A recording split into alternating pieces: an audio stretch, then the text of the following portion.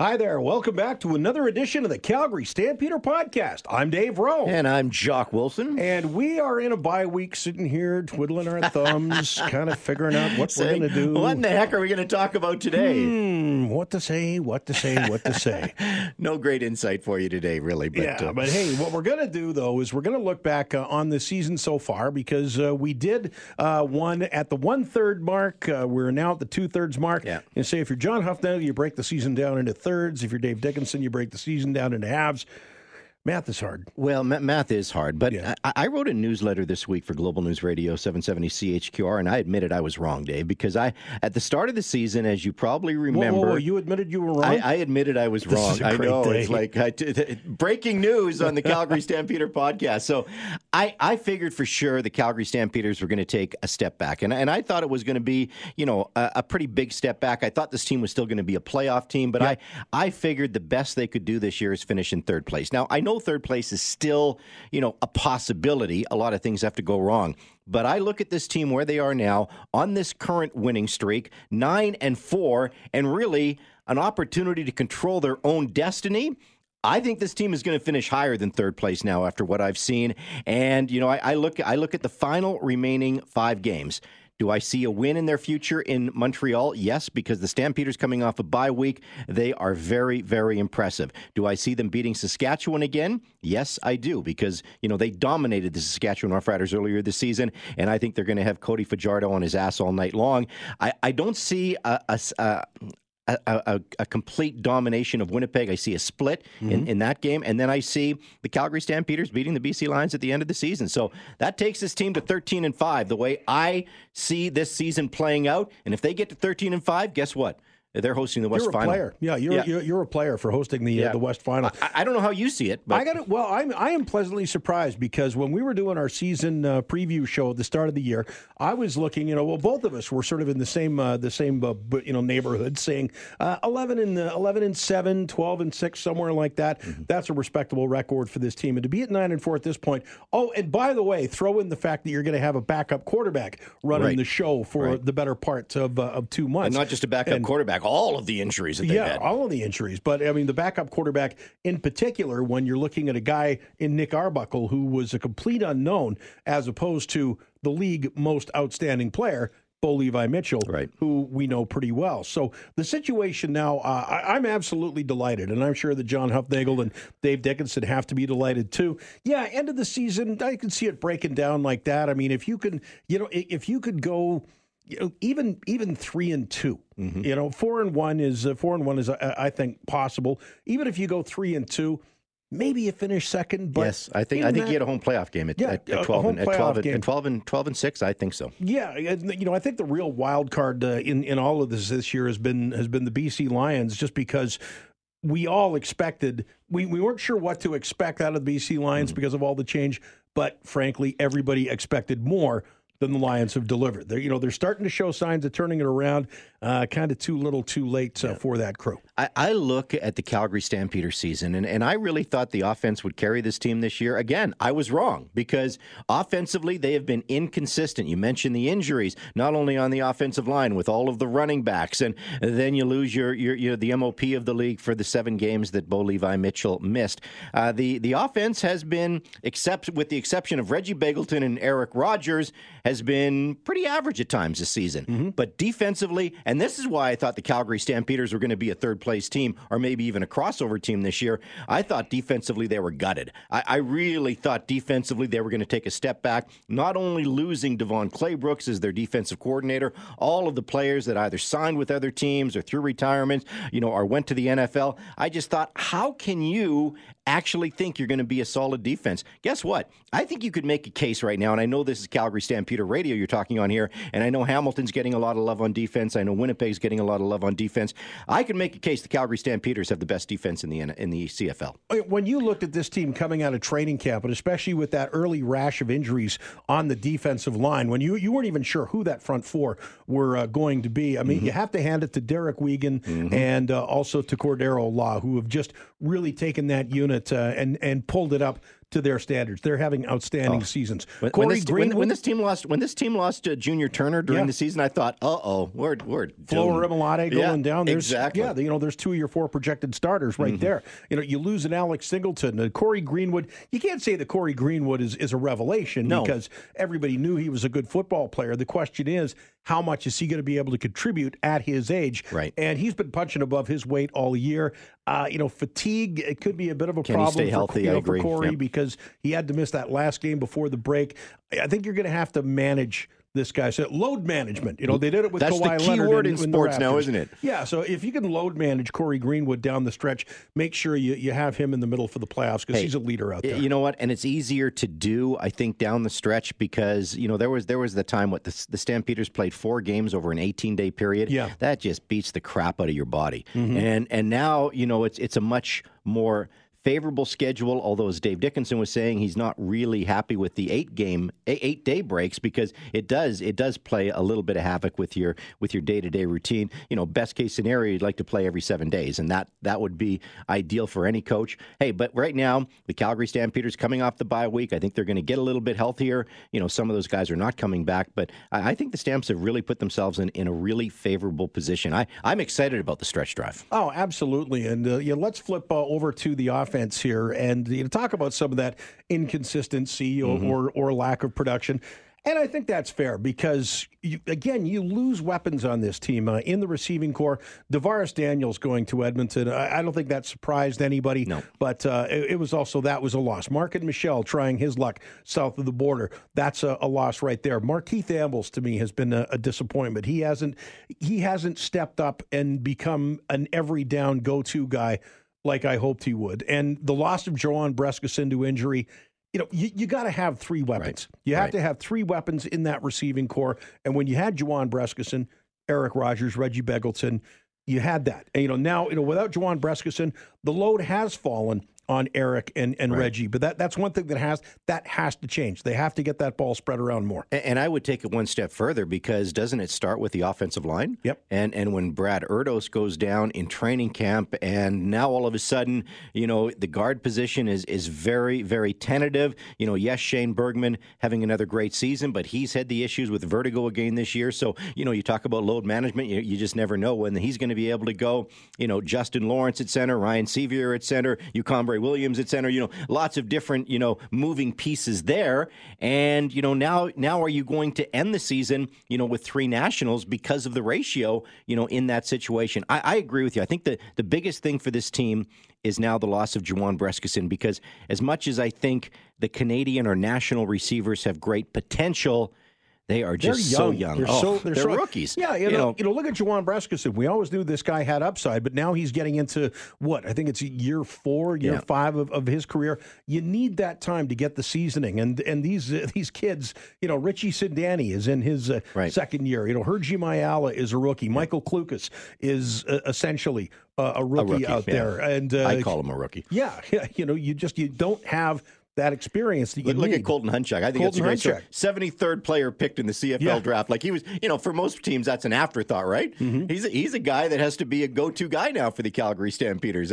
I think that's just a great story. Absolutely. The running game to me has been a disappointment. Like we talked about the offensive line here, but still, the running game for me has been a disappointment.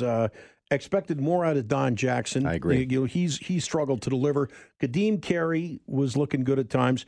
Forget about him. He's gone for the year with that broken arm.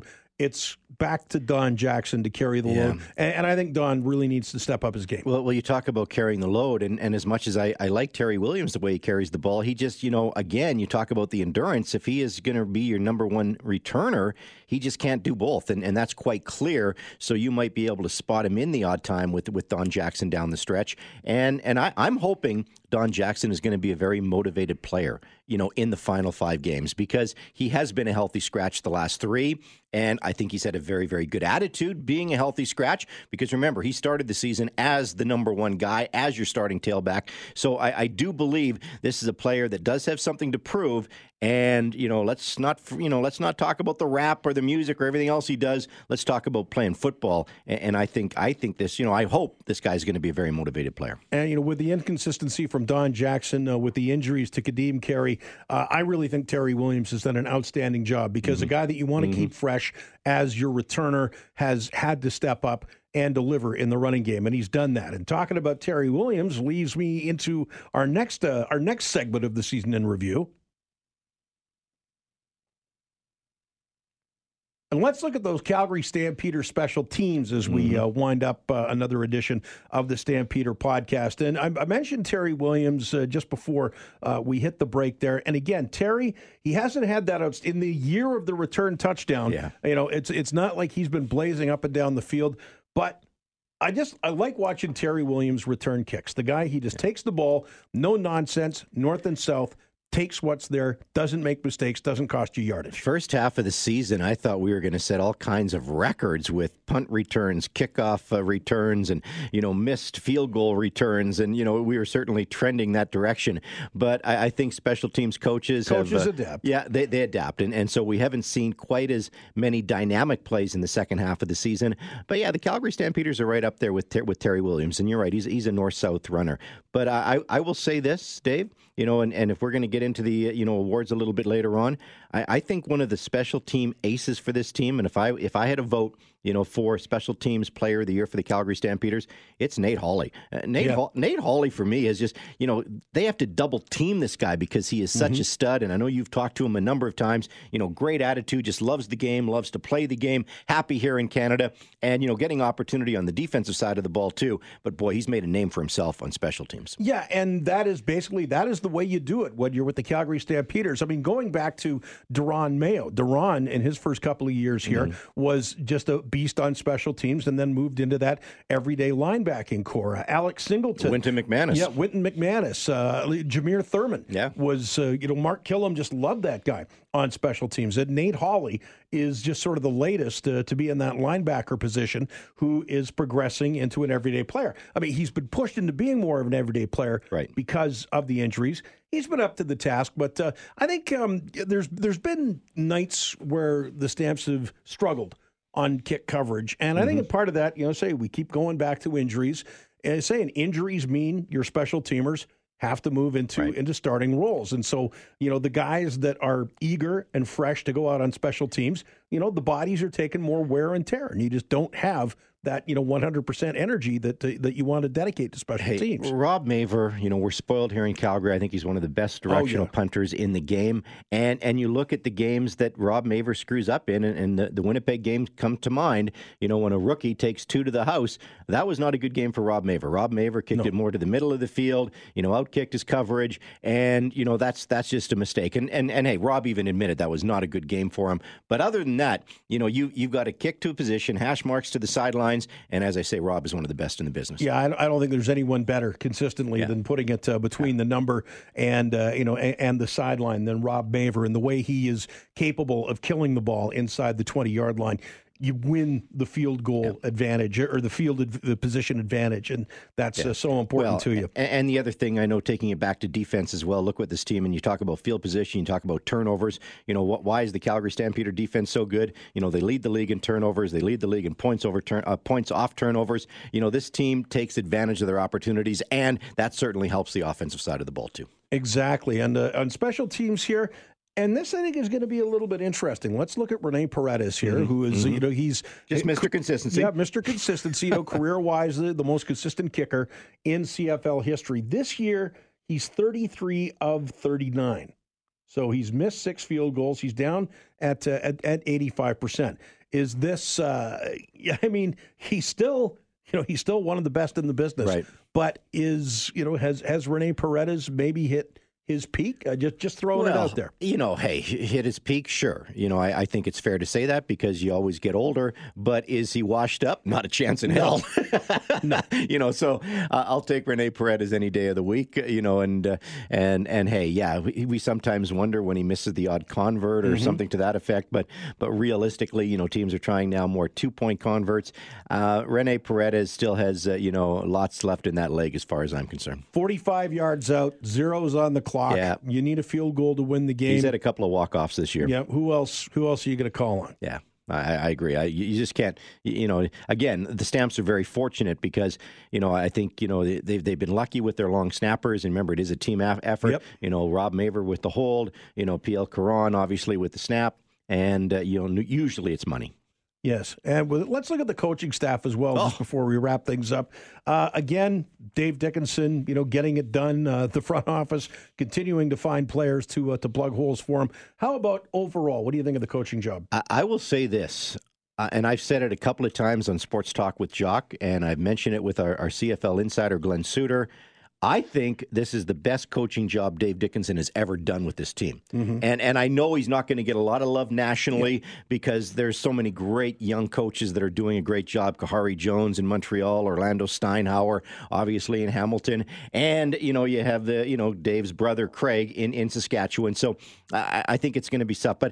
But I'll say this, because of the injuries, because of what has happened. He's had to be more of a coach. Exactly right. I think it's some of the best play calling that he has done.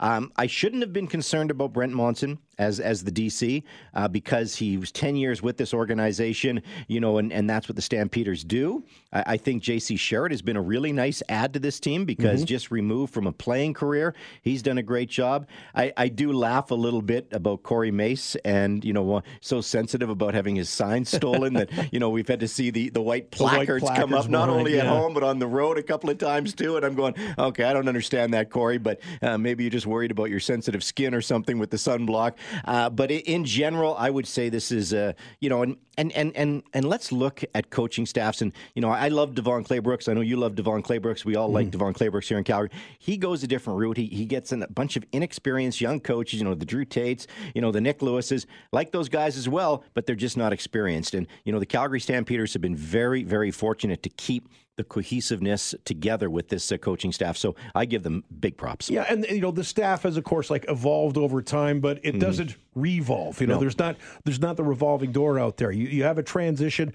Claybrooks to Monson. Monson was carrying a big load in terms of designing the defense for the past few years anyway. You look at Joshua Bell on a guy who is I don't know. You can't call him an unsung hero because people know what a good coach this is. You can call him one of the best characters in the game. You can call him one of the best characters in the game, and his players love him. You ask the defensive backs, and they talk. He's like Yoda out there. Again, he's a guy who's only been removed from the game for a couple of years. He speaks their language out there. Yeah. They're inspired by what this guy does. And when you look at a young guy like Trey Roberson, only in his second year in the CFL, Raheem Wilson, what these guys have been able to do, you can't give Joshua Bell enough credit. No, and you know what? If we're giving kudos out, Mark Killam, we've already talked about the special teams. Yep. That's a guy that probably is going to get a head coaching job down the road, and I think Brent Monson probably will be looked at as well. And all of the that's what the Stampeders have done. They just groom coaches, which I think is fantastic. And another unsung hero, because I know he's the president, he's the general manager, but you and I both know, and I think listeners know as well, that how involved John Hufnagel is in the play calling, the day-to-day operations with this team. Dave Dickenson has talked about it. When you have a resource like that, and, hey, Dave Dickenson has the final say. He can always call off anything that, Huff puts in there, but how often does that happen? Probably not very often, I would say. And again, John Hufnagel and his staff just keep finding those players to plug the holes, because when you're on a team with this much success year in and year out, you're gonna lose people because you can't pay everyone, and people are gonna go looking for paydays somewhere else. So to sum up, both of us absolutely delighted with where this team is at this point in the year. Fans should be delighted. Yep, and the other thing that we've talked about in the past, Dave, sorry to cut you off, was from a fan perspective, this could be the most exciting season because every game is a challenge. Every not game is game difficult. Preseason anymore. No, exactly right. Yep. And the way the Stampeders have either won or lost games this year, it keeps you on the edge of the seat. And is this a dominant team? Is this a team that is going to win 15, 16 games? No, obviously not. They're not that good. But I will say this team has a lot of character, and this team, for whatever has that mojo happening right now, which a lot of fans, if you don't like what the Stampeders are doing this year, I don't think you're a fan of the Canadian Football League. And there's still a third of the season to go here. A whole lot of stories yet to be written. And the playoffs, wherever that's going.